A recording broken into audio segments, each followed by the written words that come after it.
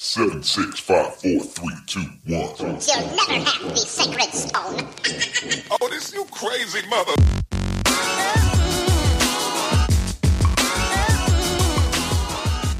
Welcome to the Dead Pundits Society. Now here is your host, Adam Proctor. Welcome everybody to this week's installment of the Dead Pundits Society. As always, I'm Adam Proctor. Joining me on the program today is Pascal Robert. Pascal is a Haitian American. He's an author, an essayist, and a political commentator. His work has appeared in places like the Black Agenda Report primarily, as well as Huffington Post and other outlets. I connected with Pascal on social media, and I noticed that he had a really consistent and nuanced and militant approach to black politics and issues around race and class, and I thought he would be perfect for my summer anti-essentialism series that I'm running all summer long that most of you will be familiar with by now. And of course, I'm going to be talking about race essentialism with Pascal. In addition to that, he is Haitian. I didn't plan on this. This was totally improvised on his part. But he gives a 10 to 15 minute Haitian history lesson that perfectly folds into his narrative and his criticism of things like black nationalism, racial uplift politics, the notion of the black misleadership class, which is something that you hear a lot from the Black Agenda Report guys. He also goes in on whiteness studies. He talks about the racial management class. We both sort of go in on this notion of racial disparity and using statistics to understand structural racism in the country. And then finally, we take our pot shots at Ta-Nehisi Coates and other dead pundits who have been so poorly representing black America and trying to remove socialism from the political agenda for the past several years, including taking pot shots at Bernie Sanders whenever possible. So that's the show. That's a little preview of what's to come. Check me out on patreon.com/deadpundits. You can find an episode I did with Adolph Reed that is incredibly topical to today's show.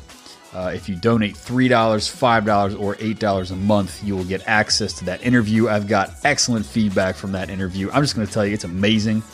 Adolph Reed is the godfather of black politics and socialism in our modern era here in the United States, and so he has a lot of important things to say. So check me out, throw in a few bones on Patreon, and you get access to that, as well as a lot of other subscriber-only content.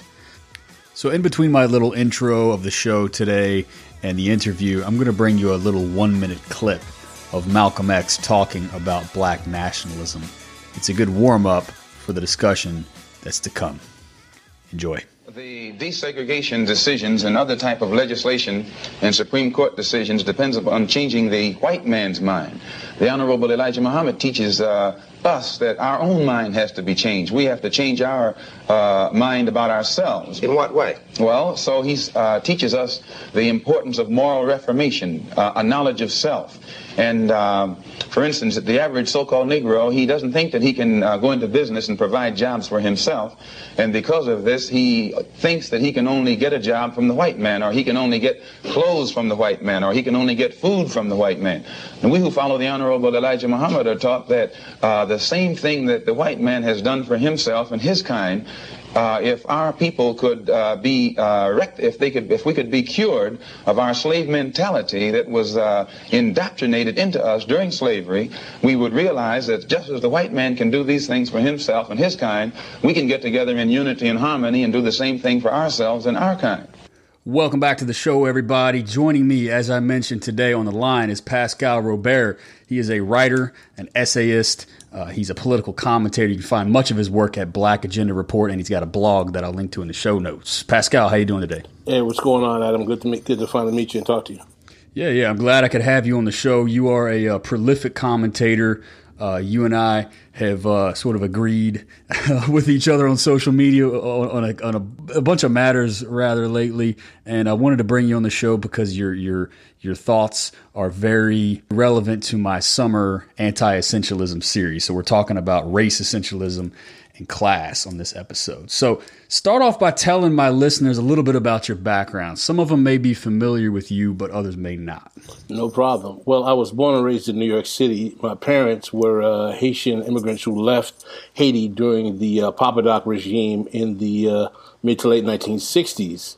And my introduction to radical politics really stems from my family background.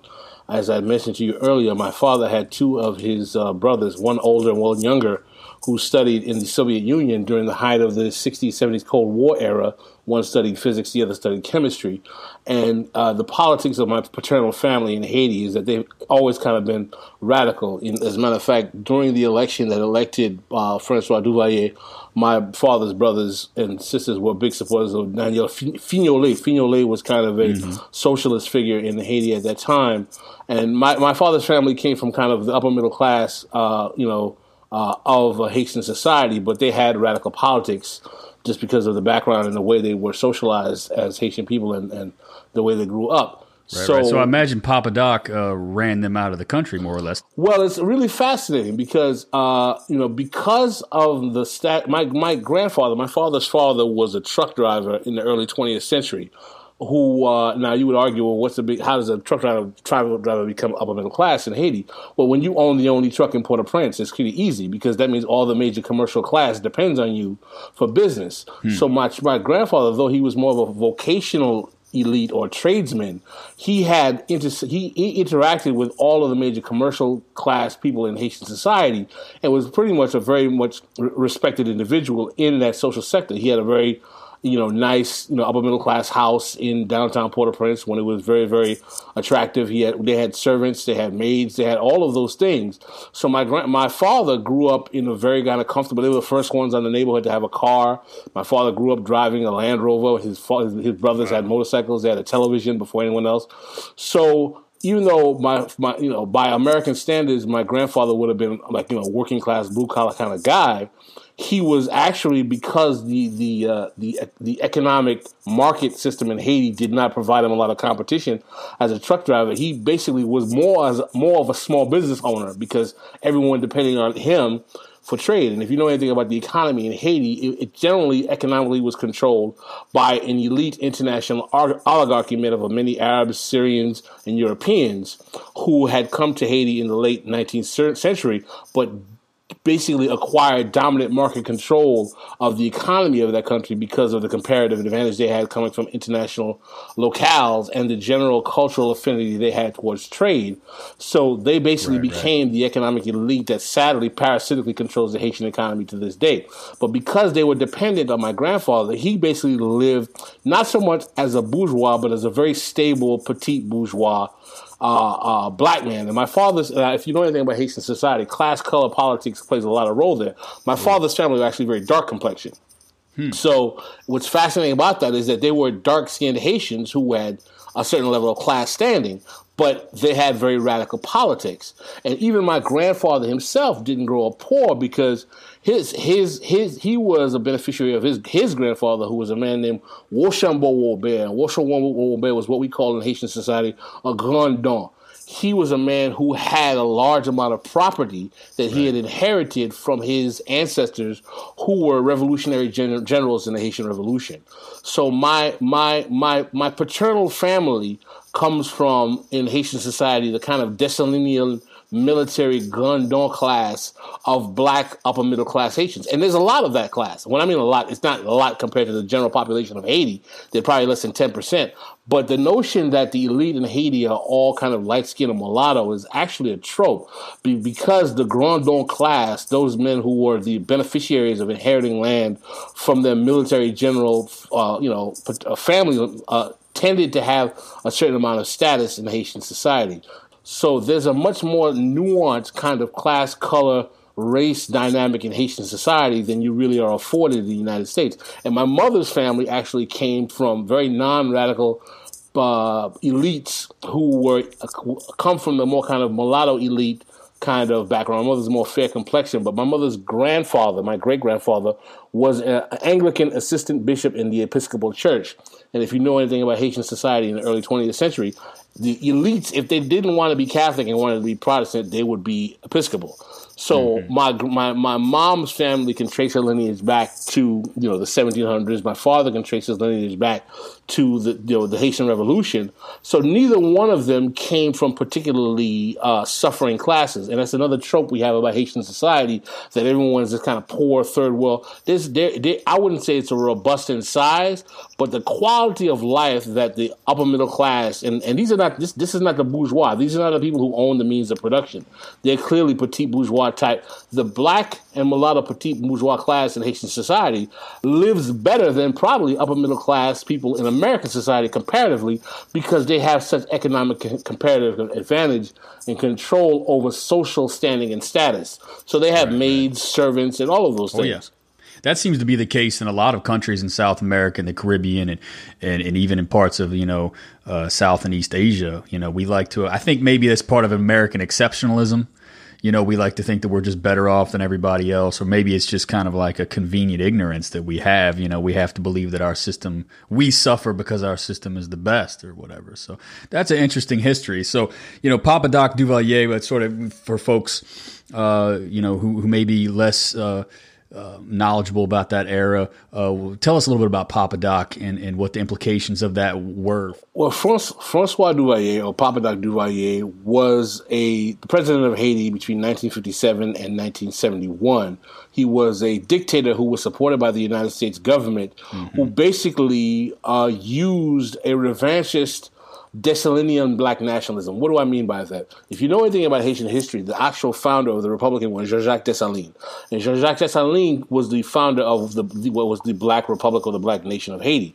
And he actually, in the Constitution, said that all citizens, regardless of complexion, whether they be black, mulatto, or otherwise, were black. And the reason he did that was basically as an affront to the notions of the European colonial powers, who were basically degrading the notion of black people who were former slaves being able to rule themselves. So he basically leveraged his racial identity to create a narrative to improve the self-esteem of his people, to make them understand that we can create an empire. And he was unfortunately assassinated in 1806 by a conspiracy of the mulatto and some of the black elite who didn't appreciate the fact that he wanted to do land reform and empower the peasant class of Haitians who had fought in the Haitian Revolution with land and power, which is something that Toussaint Louverture was not interested in doing.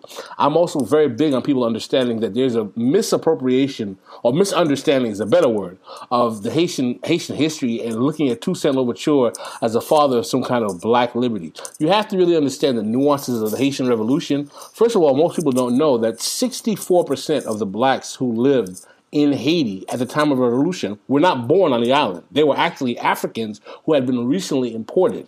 Toussaint Louverture was a Creole who was born on the island, though he was black. Those who were born on the island and black actually had a superior class status than what we call pejoratively the Bosal. The Bosal were blacks who were brought as Africans to the island but not born there. So there was a class tension even amongst black people, not including the mulattoes. I know mulattoes are socially, old school term, but that's the way we kind of describe them in Haiti. A lot of people like biracial.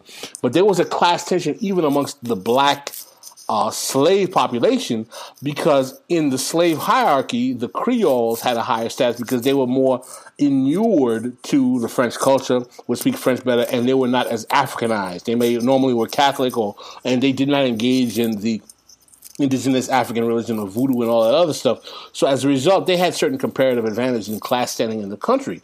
Toussaint Louverture's worldview comes from the fact that he actually was an elite. Well before the Haitian Revolution, Toussaint Louverture was freed. He owned slaves. He engaged in the slave trade. He was a very propertied elite. So his vision of black freedom was freedom for his compatriots, who were Creoles, who were blacks born on the island themselves. And this reality, this lack of understanding of the reality of the Haitian Revolution, is what tends to have people inure this idea of him as being this great liberator. First of all, one of the amazing things that people have to understand, in Toussaint Louverture's constitution did not plan to give complete freedom from slave labor to slaves. He wanted to have the Bosal, or the slaves born in Africa, work under the land ownership of the of the Creoles and the mulattoes in an indentured servitude kind of situation.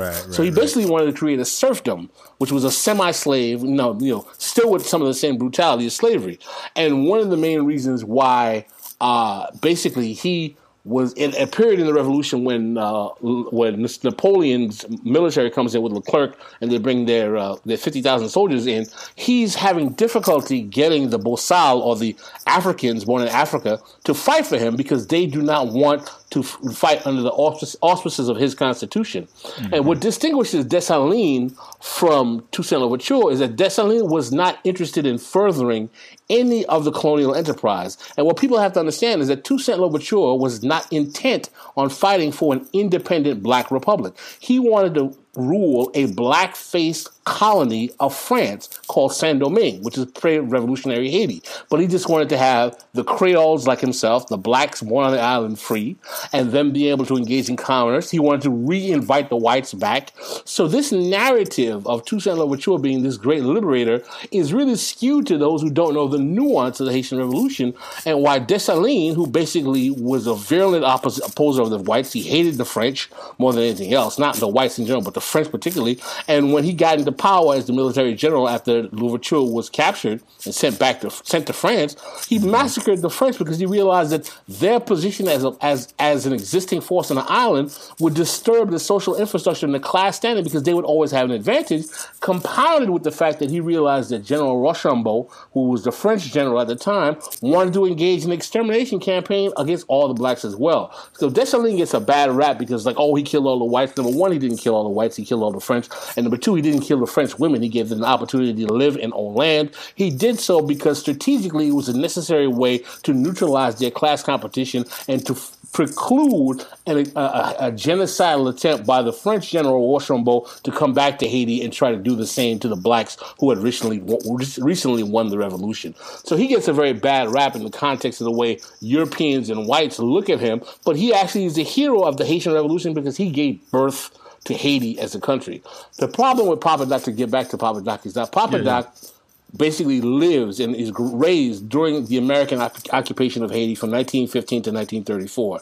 And during that time, the mulatto elite, who were many of the beneficiaries from the Haitian Revolution through their light skin or mixed race background, landowners, had a lot of the wealth, were heavily class biased against the blacks and the dark skinned population, who were the majority.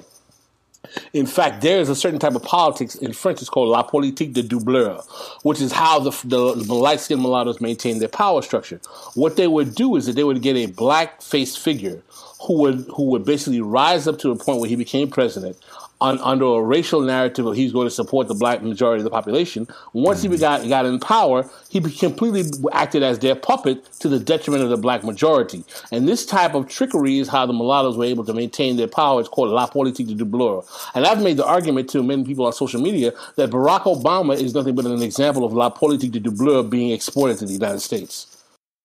This is absolutely fascinating, Pascal. I mean, we talked a little bit before the show about the kind of outline we were going to have for what we were going to talk about, and I had no idea that you had this much to offer about Haitian history and politics.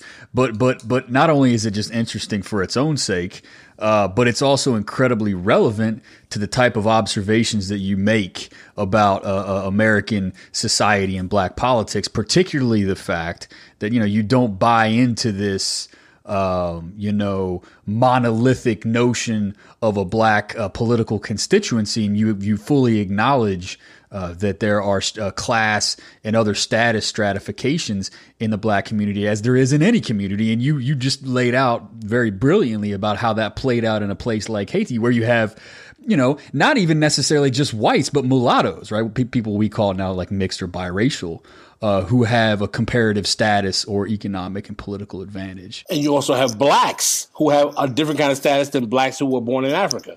Yeah. Very interesting stuff. And so it forces you out of this kind of like, black-white false dichotomy that sort of runs the show here in the United States. So that's really fascinating. So talk to me a little bit about, you have a strident critique of black nationalism, but as we mentioned off air, correct me if you think I'm wrong here, but there is something about the structural exclusion of black folks in the United States that does logically lead in the direction of nationalism. Even if it might not be the most strategically apt thing to do. So maybe lay that out. I have what you would call a sympathetic contempt for black nationalism. First of all, I'm a former black nationalist. I grew up in New York in the 80s, listening to Public Enemy in a time. New York City is one of the most black nationalist cities in the country. Mm-hmm. You cannot escape black nationalism in New York City because of Harlem. You had the Nation of Islam, Marcus Garvey. The politics of even the black radio in New York is infused with black nationalism. So I grew up I'm very much aware of the discourse, the rhetoric, and the concept of black nationalism. So explain that for us, because I don't want to assume too much knowledge for my listeners right now. What when you say black nationalism, you say, okay, when you listen to the radio that came through, that kind of thing, like the aesthetic of black power and black nationalism. Maybe like spell that out for us. Get real specific. Basically, what it is that the conversation on black radio in New York, when you have TV shows like It Is that black people are a nation unto themselves who are under siege from white people. Now, you would understand that that's a logical conclusion based on the racial dynamics of this country. Yeah, but there's one simple problem, and this is why my problem with black nationalism doesn't extend outside the borders of the U.S. when you have a nation state. Black people don't have dominion and control of any land to call themselves a nation. My main critique of black nationalism is it creates a false political reality in the consciousness of the black community that they actually have a corporate body that they have dominion and control over in terms of the resource allocation like a nation. If you are a nationalist, if you're a Haitian nationalist or a Nigerian nationalist or a Senegalese nationalist, it makes sense because you have dominion and control over a nation state for you to infuse a certain type of patriotism within that state. But the problem that creates this psychological problem in terms of black nationalism for the African American community is that they have never been able to maintain dominion and control of their own land to create a nation state. So as a result, politically referring to themselves as in that way only lends itself to collective race management by the white elite, by their own class traders in the black community. So their desire, black people's desire in America for their own kind of national autonomy and sovereignty and ability to rule their affairs actually lends itself to the capacity to have a class of elites among them to act as a buffer class to rule under the advisement of the ruling class to the detriment of the black majority. Mm-hmm. So let me back up here because you talk about the impossibility of having a sort of a national project without land and power. Now, this goes back to a lot of folks won't be familiar with this. Some will, but the American Colonization Society was founded in 1816. It's good history, Adam. Oh, I'm impressed. Yeah. I study this stuff. I was in the archives all summer down in Duke, reading in D.C., looking at the papers of this organization. And this obviously predated emancipation in 1816. And it was founded by, these good-natured white folks, a lot of abolitionists and ministers and so on and so forth from the Northeast. In the United States, who wanted to assist free black folks in immigrating to Africa, and they founded a colony essentially, and known as Liberia. Right. At the time, that was one of the arguments. One of the other arguments was, well, we can just because we didn't care about folks who lived in Mexico at the time. We were just pillaging them as well during that time. We thought, well, hell, their land isn't important. We'll just push all the free black folks down there. So that was another option. Another option was just shove them all down into Central and South America, and the other option was export them in their own colonies. Some of them wanted to send them to Haiti, as a matter of fact. Or Haiti, absolutely. Yeah, totally. Because Haiti was a threat at that time to always has been. Slave holders. Yeah, absolutely. Slave holders since day one. Brazil and the United States were terrified of Haiti for that purpose. So I guess my question is, what's the legacy there? I mean, it seems like the Black Nationalist Project owes a lot of its origins to this really reactionary American colonization movement, which was trying to export free black slaves and former slaves to Africa. What's even a more insidious reality is that the connection between the American Colonization Society's project and the birth of Pan-Africanism in the United States. Now, Pan-Africanism really kind of has a dual history. In the Caribbean, there was an attempt to start a Pan-Africanist movement in the late 19th century as a reaction to the Victorian era reconquering of the African continent with the Berlin Conference and all that stuff. But in the United States, Pan-Africanist rhetoric was being started.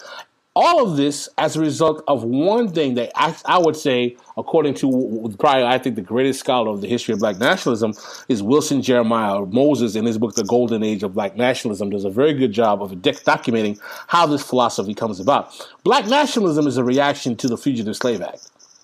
Because what happened is that when the Fugitive Slave Act was passed in 1850, free men of color, not like Frederick Douglass, who had been a slave. But the thing that's ironic about black nationalism is that many of its actual most strident advocates, were black men who had never been slaves. They basically were free people of color who were threatened by the notion that they could be, after the Fugitive Slave Act is passed, which was a law that made any slave that escaped to the North could be dragged back in shackles through the mandate of law, that they, oftentimes was happening because this was a part of what caused black abolitions as well, they could be dragged back into shackles. So the fear of that possibility caused black people to circle the wagons and basically Martin Delany is one of the major ideological originators of black nationalism. And these men were not slaves. They were black elites who, as a result of the reaction of the fear of white racism, felt that black people need to come together and create their own sense of national autonomy. And one of the ways, the strategies that was suggested was to leave to go to Africa and found the colony of Liberia, which many of them did. So one of my critiques of black nationalism is it's fundamentally reactionary in nature, in that its whole intellectual origins as a project is in reaction to white racism. It's not a proactive political formulation that comes out of a natural strategic ideology in the black community, but it's reacting to white racism, which is actually one of the arguments that I think is part of the problems with black politics, is that it's always in this reactive mode, reacting to white racism instead of proactively trying to develop a strategy of how to escape the economic reality that I think is more pressing to black people, which is capitalism. So black nationalism is in its origins it's an elite project. It's started by men of letters who were not slaves, who were free even before 1863, and the whole notion is that we have to find a safe haven for ourselves because of the Fugitive Slave Act, which eventually leads to the Civil War. And, Delany actually ends up fighting in the Civil War. And it's funny how his desire to leave depends on how much status he gets as a general in the Civil, as a military officer in the Civil War. So part of the problem I have with black nationalism is that it's an ideology that doesn't even come from the political aspirations of the majority of black people at that time. It was even framed by black elites at that time, barring the aberration of David Walker. Now, David Walker was a figure in the African American history in the early 1800s who wrote a very, very, I consider one of the first black revolutionary pieces of writing in American history. David Walker's appeal to the colored people, basically asking black people to take up arms and to fight slavery wherever they stand. It's a very revolutionary document, and he uses certain nationalistic discourse in it, and many black nationalists like to say that he's the first black nationalist. I think that's a bit of a stretch, but you can make the argument that he did view black people as one corporate body. But the real origins of the formulation of viewing, and Jeremiah Moses does not really consider doesn't talk about David Walker in his book as the father of black nationalism. But when you talk about black nationalism, you're talking about Martin Delany, and you're talking about these black men who basically, as I said, were elites, who were free people of color, who were reacting to the fact that their status was being threatened. And they formulated a posture of repatriation back to Africa that basically became a project of black nationhood within the United States as a reaction to that fear. Much of their project was based on what I call the politics of redemption. They needed to prove to white people that they could do things. So escaping to Africa wasn't even about finding a safe haven. It was about we need to create our own African nation state to prove to white people that we are worthy of equal treatment. So part of the problem I actually, again, have with the Black Nationalist Project is a lot of the rhetoric and discourse is based on an assumption of black defectiveness or deficiency. There's an essentialized notion that black men and black people are not whole because we have not proven to white folk that we deserve to be respected. This kind of rhetoric is existent even in the Nation of Islam, Marcus Garvey. It's a strain that's persistent throughout black nationalism. This kind of black people are defective. And one of the things I resent about black nationalism is that it often takes this rhetorical posture that there's something defectively wrong with black people. I do not believe there's something defective with black people. I think that black people are disproportionately denied of resources because their race is used as a way to obscure the white majority that they also suffer from capitalism to make them think that only black people suffer from poverty.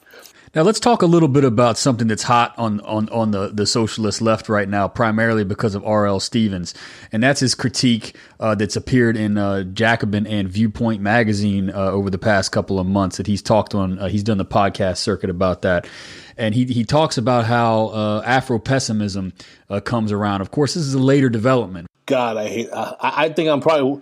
I think I'm one of the few people who hate Afro-pessimism more than R.L. Stevens. So you're the person to talk about then, because a lot of this black nationalism. To be honest with you, I don't think a lot of white leftists really have a good conception of, like, say, Nation of Islam and other kinds of more like revanchist, reactionary black nationalism. It's something that they might see a video on, catch it on the news feed every now and then, but they don't really have the context to judge it. It just looks like a respectable young man wearing a tie, right? Talking about how you need to shower every day and present yourself nicely. And that sounds okay, I guess, right? But if you don't understand, where it's coming from, you might think it's more benign. Or maybe even a good thing. Well, the thing is that one of the things that's very important, and this I suggest if you want to get, I don't think there's a book that will give you a better understanding of the original formations of black nationalism than this book, The Golden Age of Black Nationalism, 1850 to 1925 by Wilson Jeremiah Moses, because it explains the vacuum in which this thing is born. Black nationalism is innately regressive, in my opinion, because it's not a revolutionary project. It's a conservative project because it demands that the problem with black people is within themselves. It doesn't understand that black people are a product of the way capitalism enslaves them. And this is why there's a strong combination between black nationalism and capitalism, i.e. Marcus Garvey, i.e. the NOI. These guys do not challenge capitalism. They have no problem with capitalism. If you purify yourself, you can find prosperity. Yeah, exactly. You can find success. Exactly. And so that jives well with the prosperity gospel that you find in a lot of churches across the country. See, this is the thing. There are different forms of black nationalism. There is the classical kind of masculinist, kind of Garveyite, NOI type of black nationalism, and there's also petite bourgeois black nationalism. Du Bois is a petite bourgeois black nationalism. The talented 10th theory of collective racial uplift, which is a horrid name in itself. The concept of uplift, that just because you have a college education, you have to bring your lowers up to your level because you are the one that has been inured with the role of carrying the race on your back. It's elitist off the bat. That's also the way the racist Southerners talk too, by the way. You know, so maybe we should change our discourse up. We don't want to be talking like, the racist South. Well, this is a strong, I would argue that petite bourgeois black nationalism is the actual default political posture of most black people today, particularly college-educated black elites. They have the language of racial uplift is considered a good thing to them, that we have to uplift the race. Uplift by the grace of God and affirmative action, you're in college. Who are you to uplift anybody? It also says more, that claim, it says way less about society and the world you want to live in as it does, it's all about them, right? Because what that signifies is that I'm the one who's supposed to uplift these people. So therefore I am the social better. It gives you a sense of status and, Well, the thing that what I'm trying to convey to you is that this is the way, hands down, most black people in America view themselves. Whenever you hear people say us people, we people, our people, my people politics, they're black nationalists. Whenever you hear black folks say we as a people, that's a black nationalist. Yeah. And I mean, it is organic in that it's not something that white people created. It is an organic formulation, a political formulation and default posture in the black community, but it's completely reactionary, not only in terms of its conservative nature and tone, but it's antagonistic to progress because it leverages your whole ability to get liberation if you believe that we are still, quote unquote, oppressed as slaves, because I don't think black people are slaves anymore. If you're, it leverages on proving something to white people. It's fundamental. I wrote a piece. One of the pieces that I'm actually the proudest of is a piece called "The Politics of Redemption," and the whole premise of the piece is that one of the reasons we get Barack Obama is because we believe that he is a good way for black people to be redeemed to white folk. That look, we have a president who can take care and manage your empire better than you can with a nice black wife. He ain't got no babies out of wedlock. He's wonderful. I mean, it's ridiculous because the whole concept is based on a notion of black folk have low self-esteem. And we got to prove to white folk that we're human. And it sets up this kind of irrational trap because you have already acquiesced that white people are the barometer by which your humanity is judged. Right. And this, I got to tell you, I love this critique because I'll link to that article in the show notes. It was on Huffington Post several years ago, and it's really good. The video that's embedded in there, you did an interview based on that with Yvette Carnell, which was just fire. That was one of the first videos I saw of you. So I'll link to that in the show notes. But that critique jives very well with my criticism of what I call revolutionary pressure politics. Because, like, for example, we have these big marches, in D.C. every other month, nowadays. And people, have these radical revolutionary slogans. And that's great. It feels good. It looks good. Good press comes from it. Good revolutionary radical pictures and slogans, and everybody gets their warm and fuzzies. But the whole success or failure of that sort of depends on whether or not you put pressure on those who are in power or not, right? It totally rises and falls on whether or not you can convince the power brokers that they ought to do something about this particular problem. And I know there's a lot of other base building and other kind of things that go on at these kinds of marches, but it seems like you have a similar pressure politics criticism there.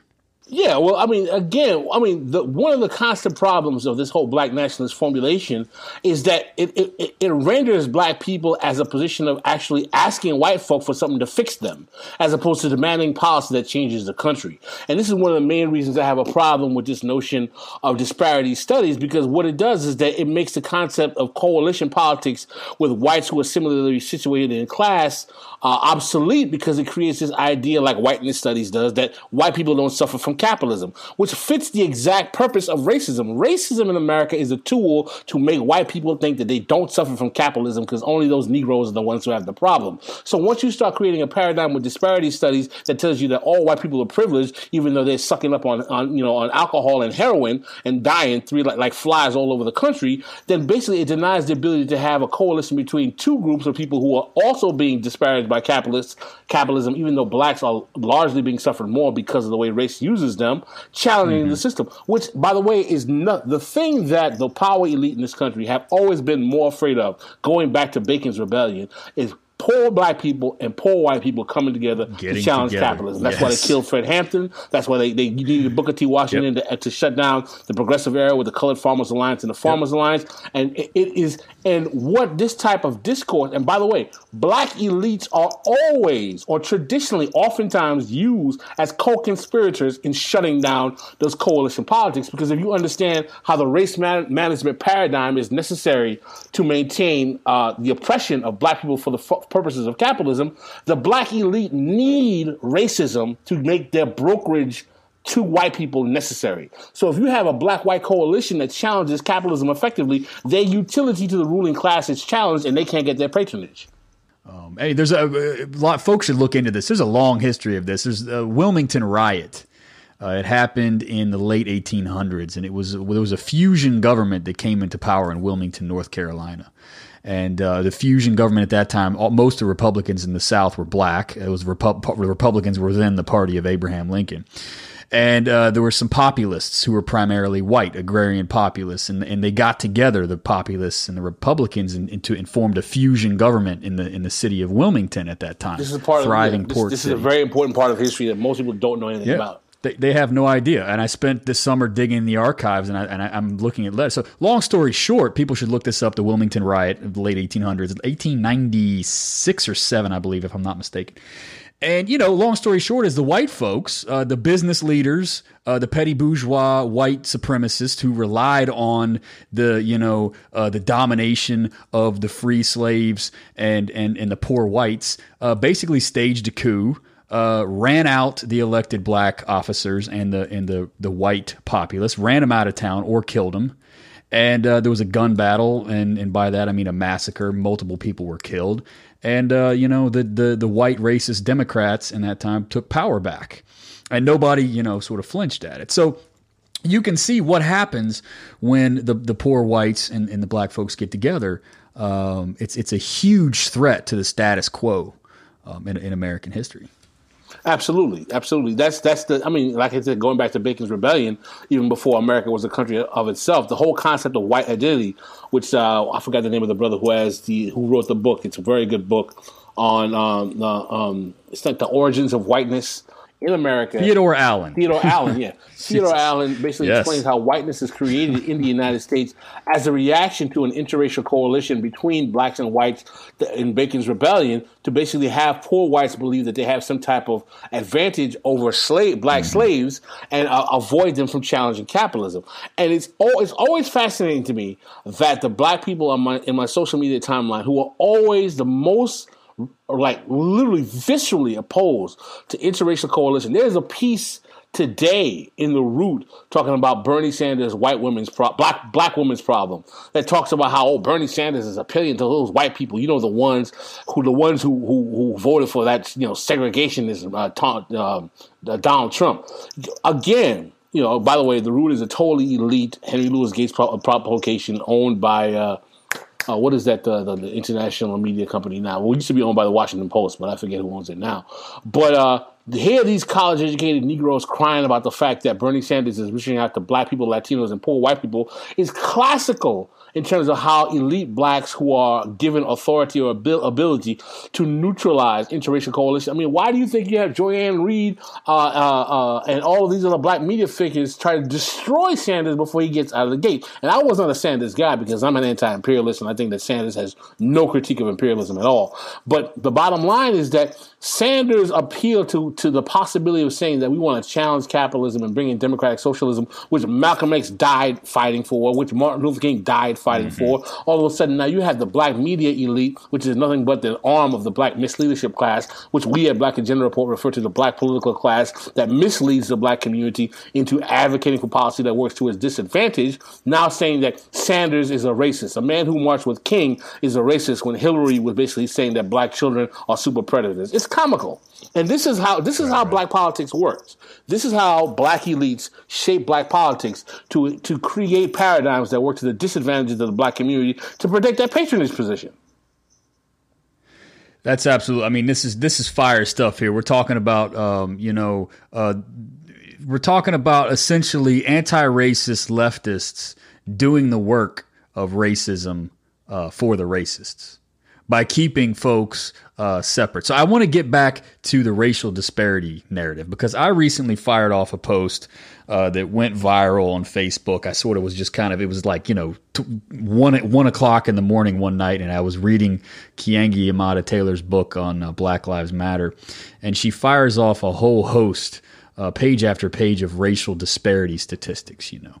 Black folks in this country, in this state, are 35% poverty, white folks, this. And so the whole point of racial disparity, whether it's poverty, whether it's, unemployment, underemployment, whether it's wealth, whether it's health outcomes, all these types of things, the point is to kind of try to demonstrate that there is a racial disparity, right? To try to demonstrate that there is something that goes by the name structural racism in the sociological data, which it does successfully.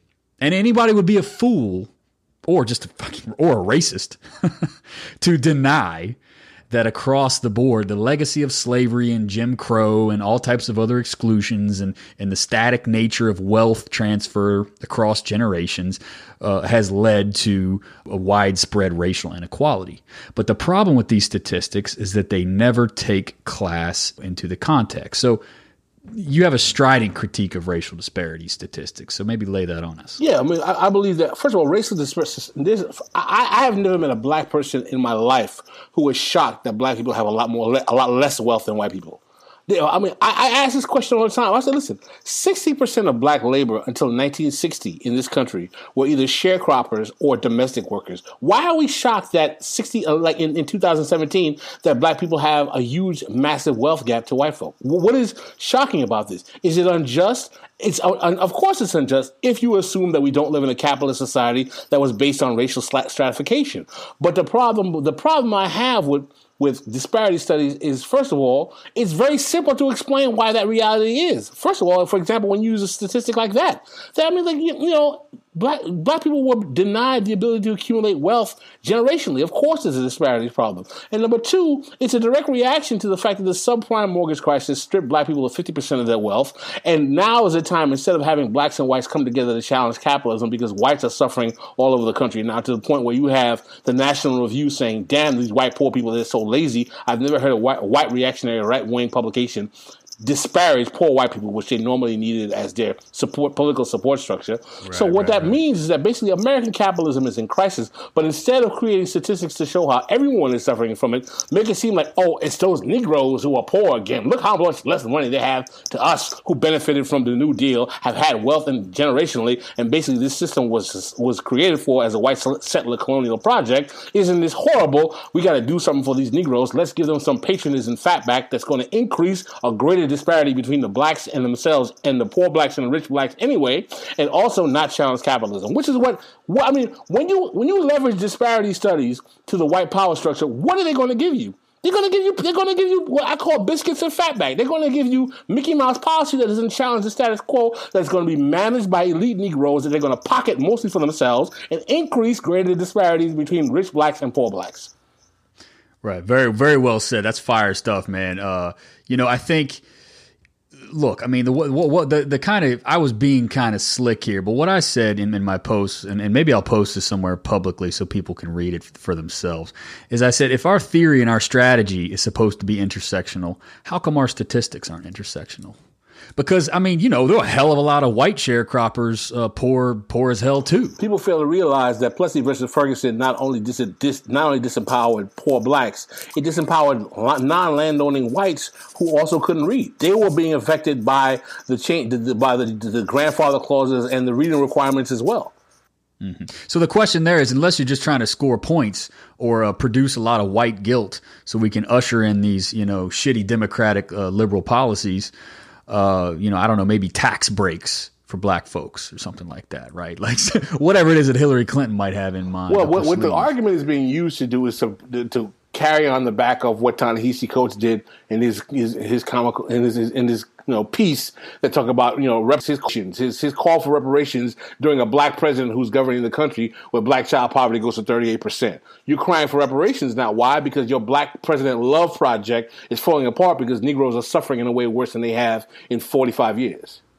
So let's turn there, because a lot of the racial disparity has a natural outcome. You might even argue that the reparation style argument, the pro-capitalist reparation style argument, sort of has racial disparity politics that, you know, as its built-in justification. Because it doesn't seem to address the poverty and inequality, that happens in other racial, backgrounds. And by the way, let's make this clear: the top 10% of black families own 70% of black wealth. The top 10% of white families own 51% of black wealth. If there's any way to further guarantee the disparities within the black community gets worse, but we have these elite Negroes who are able to maintain their positions as brokers, is to have disparities-based policy to try to redress the issues of the African American poor, so that again the elites are the ones doling out the fatback and biscuits, and the black poor get the shaft again, which is exactly what happened in the Civil Rights Movement, which is very well covered in the book by Preston A. Smith that talks about how black elites were actually complicit in the segregation that Ta-Nehisi Coates tries to say blame Whitey because he did it by himself, which is not the case at all. Racial Democracy in the Black Metropolis, Housing Policy in Post-War Chicago by Preston A. Smith. Cedric Johnson, in several episodes back, recommended that book. So if you folks don't have that, I have it myself. It's on the list. I've skimmed it already. The argument is solid and interesting. It's an absolutely important history if you want to understand how to overcome, some of these issues. Because as I talked about this with Cedric at length, and we don't have to go into it, but there's this kind of, and we talked about it at the very opening of the show. There's this kind of like a romanticized, aestheticized, exoticized version of what the radical civil rights movement was and what it represented. And yeah, sure, there were some great slogans. There were some heroic figures, no doubt. But the actual lived legacy, the consequences of that period are something very, very different. And I think the left needs to read up on that stuff to see how that played out so that we don't get played again. We got conned in that process. And, we don't want to get played again. So we're talking about reparations. Hit me with that. Let's talk about Ta-Nehisi Coates, his argument, his position in the kind of like what would you call his position? He's a petite bourgeois African American male with no class analysis within the black community, who's trying to basically leverage white guilt to get the fat back and biscuits to make black people a little bit better than they are in a capitalist society that will not improve their condition unless capitalism is altered in this country. Okay, I'm going to play devil's advocate, but Pascal, listen. This is what they'll say. They always say it real smug like too. So I'm trying to mimic this, right? Listen. But what you don't understand is Ta-Nehisi Coates might not be perfect. He might not be extra revolutionary, but isn't it worthwhile that he has people talking about this? I mean, isn't he starting a discussion? What good is a discussion that's going to go nowhere but replicate the problem? Hey, there you go. Mic drop. Mic drop. That's all that needs to be said, right? I mean, that's what I get most often is, Adam, I agree with you, but you're talking about this a little too much. You're really crapping on the people, and they're doing the best they can. They have good intentions. No, they're not doing the best they can. Ta-Nehisi Coates is the son of a Black Panther. He knows the crap that he's shoveling. This guy in a targeted fashion took a dagger to Bernie Sanders and the whole project of socialism in America as if there was no such thing as Martin Luther King saying he's anti-capitalist or Malcolm X saying that socialism is a more effective process for black people. Listen, there is an attempt by black elites, Coates included, to make socialism seem like it's some kind of white liberal hippie project that is divorced from black politics. Socialism is something that is not alien to black politics, going back to the Colored Farmers Alliance, going back to the black socialism communists of the early 20th century, going back to Lucy Parsons, going back to a number of figures, Du Bois, all of these figures, Paul Robeson, who, there's a black radical tradition in this country. And I was really angered that we didn't have enough people who adhere to the black radical tradition like myself that is based on anti-capitalism, anti-imperialism, anti-racism, and anti-sexism. And that what Coates basically made it seem to his black and white readers is that tradition is alien to what these Bernie bros are fighting for, because they won't talk about reparations, which even within the black community is something that is still a project that resurfaces every time the black adherent to it needs to get his racial bona fides stamped by black people. Bruce Dixon has a very good statement about racial reparations. He said, reparations is the policy that black politicians use when they're in trouble. Every time that they're in trouble and they're getting in problems, they say reparations as a means to rally the troops to get black people to say, yeah, we are owed a debt. We have a claim as descendants of slaves. And what all it does is set up a situation where you're going to have a bunch of liberal elite Negroes, as Adolf does in his very good critique of reparations, parceling out the fat back and biscuits, and they're going to get the bigger cut.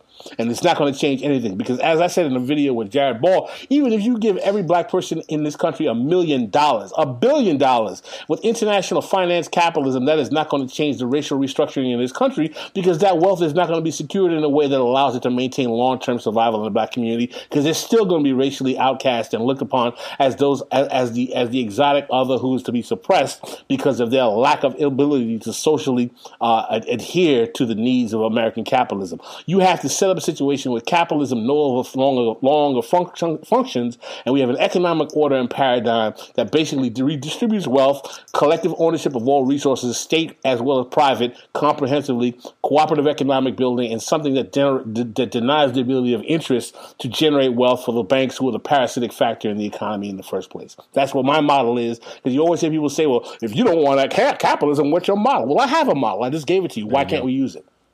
That sounds very simple, actually. I mean, you laid it out in a very complex and nuanced fashion. I don't mean to call it simple-minded, but at the heart of it, it's very simple. And I think a lot of people, a lot of the race managers in the country want to convince you that there's a mystical complexity to the whole thing, right? And you know, I'm a little bit critical of Keeanga-Yamahtta Taylor's book on Black Lives Matter, From Black Lives Matter to Black Liberation. And we touched on a little bit of that in Cedric Johnson's interview. I've talked about it elsewhere, and I'm going to have Adolph Reed on the show. He promised to come back on and do a full-on critique and assessment of that book. Well, I have the book. I haven't read it yet, so I'm not going to feel confident. I mean, as I told you in our earlier conversation, I've read before Keeanga got really attached to the Black Lives Matter thing. I had read a lot of her writing in the International Socialist Workers, and some of it was even on Black Agenda Report, and I really liked it because it seemed that she had a very good class critique of black politics and the function of the black political class, which we call the black misleadership class. So I'll be sad to see her fall back into race-specific remedies in this Black Lives Matter book, which doesn't shock me because that's exactly what Black Lives Matter is where it's going to go. Black Lives Matter is nothing but the new politically correct identity politics version of a black misleadership class with better sexual orientation politics. That's all it is. Right. And I don't mean to denigrate, because I know people might be screaming into their smartphones or laptop screens right now and saying, well, you know, you're not being fair to that book. She really does paint a much more complex picture.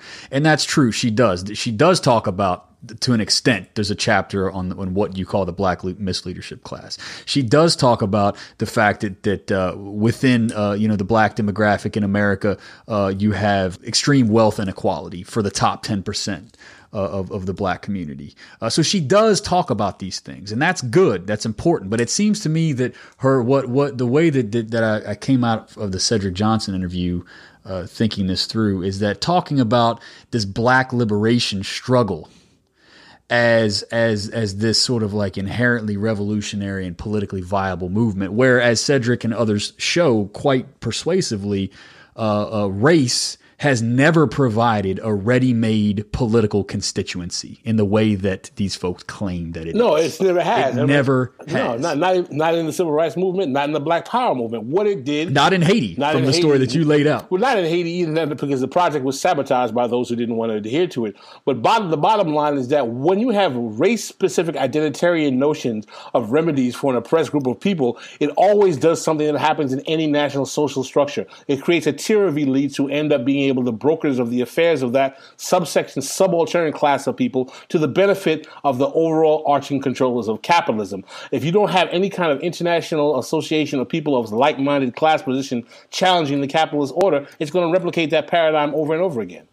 So we've got about 5 minutes. I'll try to keep these around an hour. I feel like you and I could probably wrap on this for 3 hours, and I'd love it. But for the sake of my viewers, they'll start tuning out if I go much longer than an hour. So let's take the last 5 minutes here, and we've laid out the critique. It's scathing. It's airtight.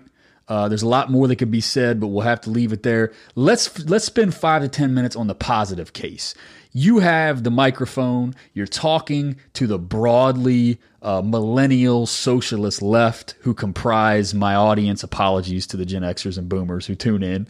But you've got the mic. Tell us the kind of orientation that we need to have.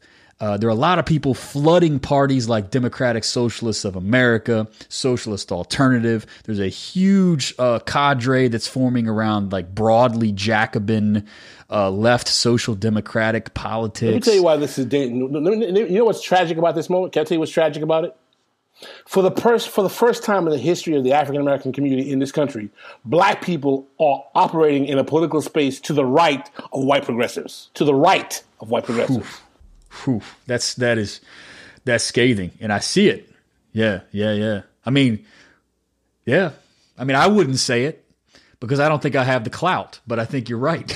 No, I know what I'm I right. mean? And this is what happens to follow this neoliberal Obama-Hillary Clinton model of rendering our black politics to a faction of the Democratic Party that's fundamentally reactionary, was designed to basically encapsulate the black community and destroy it, if you want to call it a black community, with policies from, 3 strikes you're out and the mass incarceration to the subprime mortgage crisis and everything else. And this is where black people like Joy-Ann Reid are sending the black community to foist their hopes on. The Root and all these other publications and all these other black elite-led black misleadership, black petite bourgeois organizations, fraternities, sororities, the Links, the National Organization of Negro Women. They are all foisting because they are the black misleadership class that misleads the black community into politics that is going to destroy black people. They are foisting black people into politics that work in a direct opposition to what black people need, which is a class-based challenge to capitalism to distribute wealth because black people are disproportionately poor. And anything that does not do that is basically just circle jerking.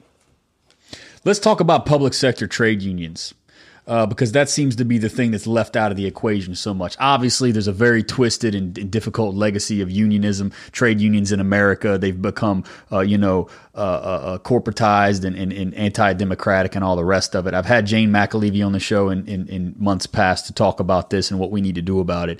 But it seems to me, if you want to talk about how to help real people, real poor and working class people, public sector trade unions are disproportionately filled with women of color. And so, it seems to me that's one of the most important things. So let's lay out a positive case. What do we need to do? Where are some of the areas that we need to work on to develop power? Well, I'm a big advocate of unions. I mean, first of all, black people are disproportionately the most unionized demographic in the United States. A larger percentage of black people are unionized than white people in this country. Unions are basically the key to stable economic development, stable income, stable pensions and healthcare. And anybody who is black, who you see, and I've had black people say this, well, unions are racist. I will make the argument, if you want to use this quote-unquote chic rhetoric of anti-blackness, if you are anti-union, you are anti-black. Because more black people per capita are involved in unions that's providing stable labor to black folk than there are black people in college. That is where the black community needs to focus is having economic paradigms like unions that provide more equity in terms of dollar for dollar what you get for your work and job security. So public sector unions, private sector unions, trying to basically fight for 15, trying to create a paradigm. I'm a fan of universal basic income. I'm a fan of having a cooperative economic model where the public and the workers' cooperatives own a third of the actual shareholders of private corporations. Why can't we have 1/3 of all private corporations over $5 million in profit be 1/3 owned by the private originators of the business entity, 1/3 owned in the public trust for shares for citizens of the United States and workers of that company, and 1/3 owned by the government to make sure there's no abuse of power by that corporation, with again a non-interest-based, equity-based lending paradigm. When if you go get a mortgage for $100,000, instead of paying a fixed interest rate that makes the bank a parasite, tell them that you're going to get a percentage of the increase in market value of the house when I sell the house. What's so impossible about that? These are what you might call non-reformist reforms. They are reforms, right? We're not storming the barricades, but yet they're the kind of reforms that lead us out of the repressive logic of capital and the kind of way that the control of the elite, ruling class exerts on society today. Absolutely. Good stuff, man. Any final parting words about some of the emphases that you would like to see on the left today? No, I want to Joy-Ann Reid, Ta-Nehisi Coates, and all those other Negroes who have a problem with class, black people talking about class. I have a very simple statement, and I can say this as a Haitian and someone who lives as an in the African American community in the United States. There is not a place in the world where you cannot find that black people from Haiti to Harlem have not been sold out by their class traders in the black community. And until black people realize that they have to confront their class traders in the black community, they will never be free from white oppression. Pascal Robert, that is fire, man. I appreciate that final sentiment. Any parting words to my audience? What do you tell? So that's kind of like instructions to say, black militants and Marxists within the movement. What do you say to this kind of unfortunately, largely white, certainly not exclusively white, but far less racialized kind of professional managerial class that has radicalized under, say, Bernie Sanders and those types of folks? Well, I mean, I would suggest to them to maintain a good class-based anti-capitalist paradigm, even though their position as workers are as compradors for the system, working to the detriment of the masses. But listen, man, I practiced law. I had a real estate title company. I went to an elite law school. I was trained to be a comprador.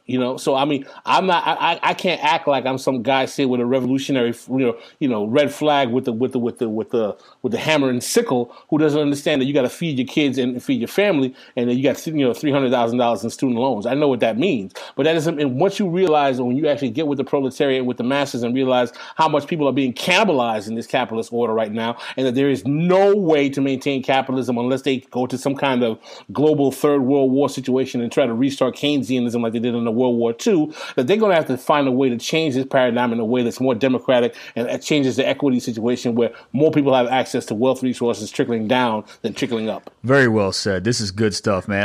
The one thing that I hope to contribute, and I've gotten this feedback from people, and I think what you've provided, Pascal, for myself and the audience, is a language and a conceptual framework to identify these dynamics as they play out in real time in front of our very eyes. I think even if a lot of us are suspect of a lot of these issues that you raise, we don't really have the language and the expertise to call it out for what it is and then try to work towards something more productive. So I think, that's what I'm trying to provide, and you've given us a really excellent framework. So thanks again, Pascal. I look forward to having you on the show again in the future to talk about events as they come up. No problem.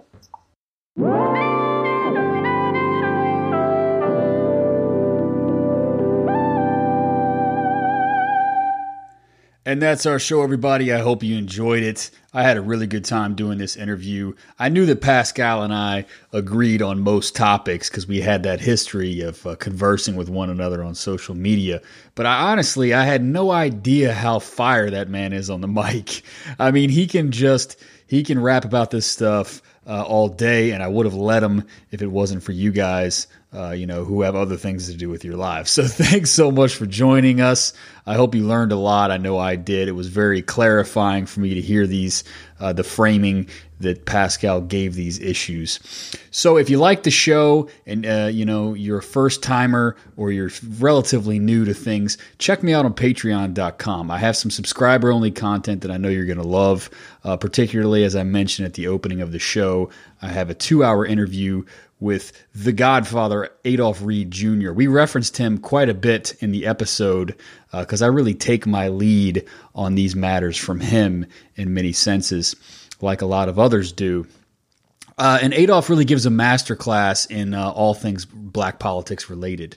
He goes back to his history. He is a child of the 1960s, and so he was there when Black Power sort of set off. And so there's no better person situated to lay out the contradictory outcomes of Black Power and the neoliberalization of the movement than Mr. Adolph Reed Jr. So check me out on patreon.com/deadpundits.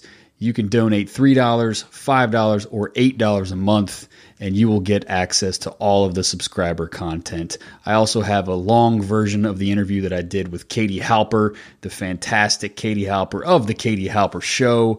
We talked about a lot of dead pundits. She's hilarious and incredibly knowledgeable. So there's a lot of stuff, content, subscriber-only content, rather, on the Patreon site now, and there's going to be a lot more in the future. So throw in a few bucks, get access to that, support the show, keep this thing running, and I hope you enjoyed it.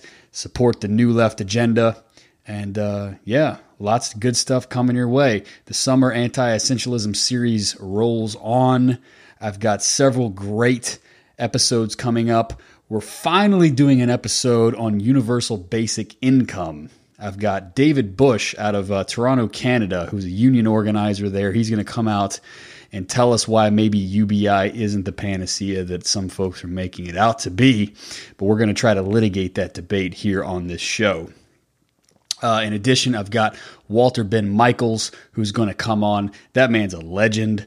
He has a really strident critique of the diversity agenda that a lot of institutions are putting forward today. It's a really insufficient way of handling inequality that, of course, has no interest in talking about class. I've got another interview scheduled with Adolph Reed, and we're doing an episode finally to wrap it up with to talk about state theory.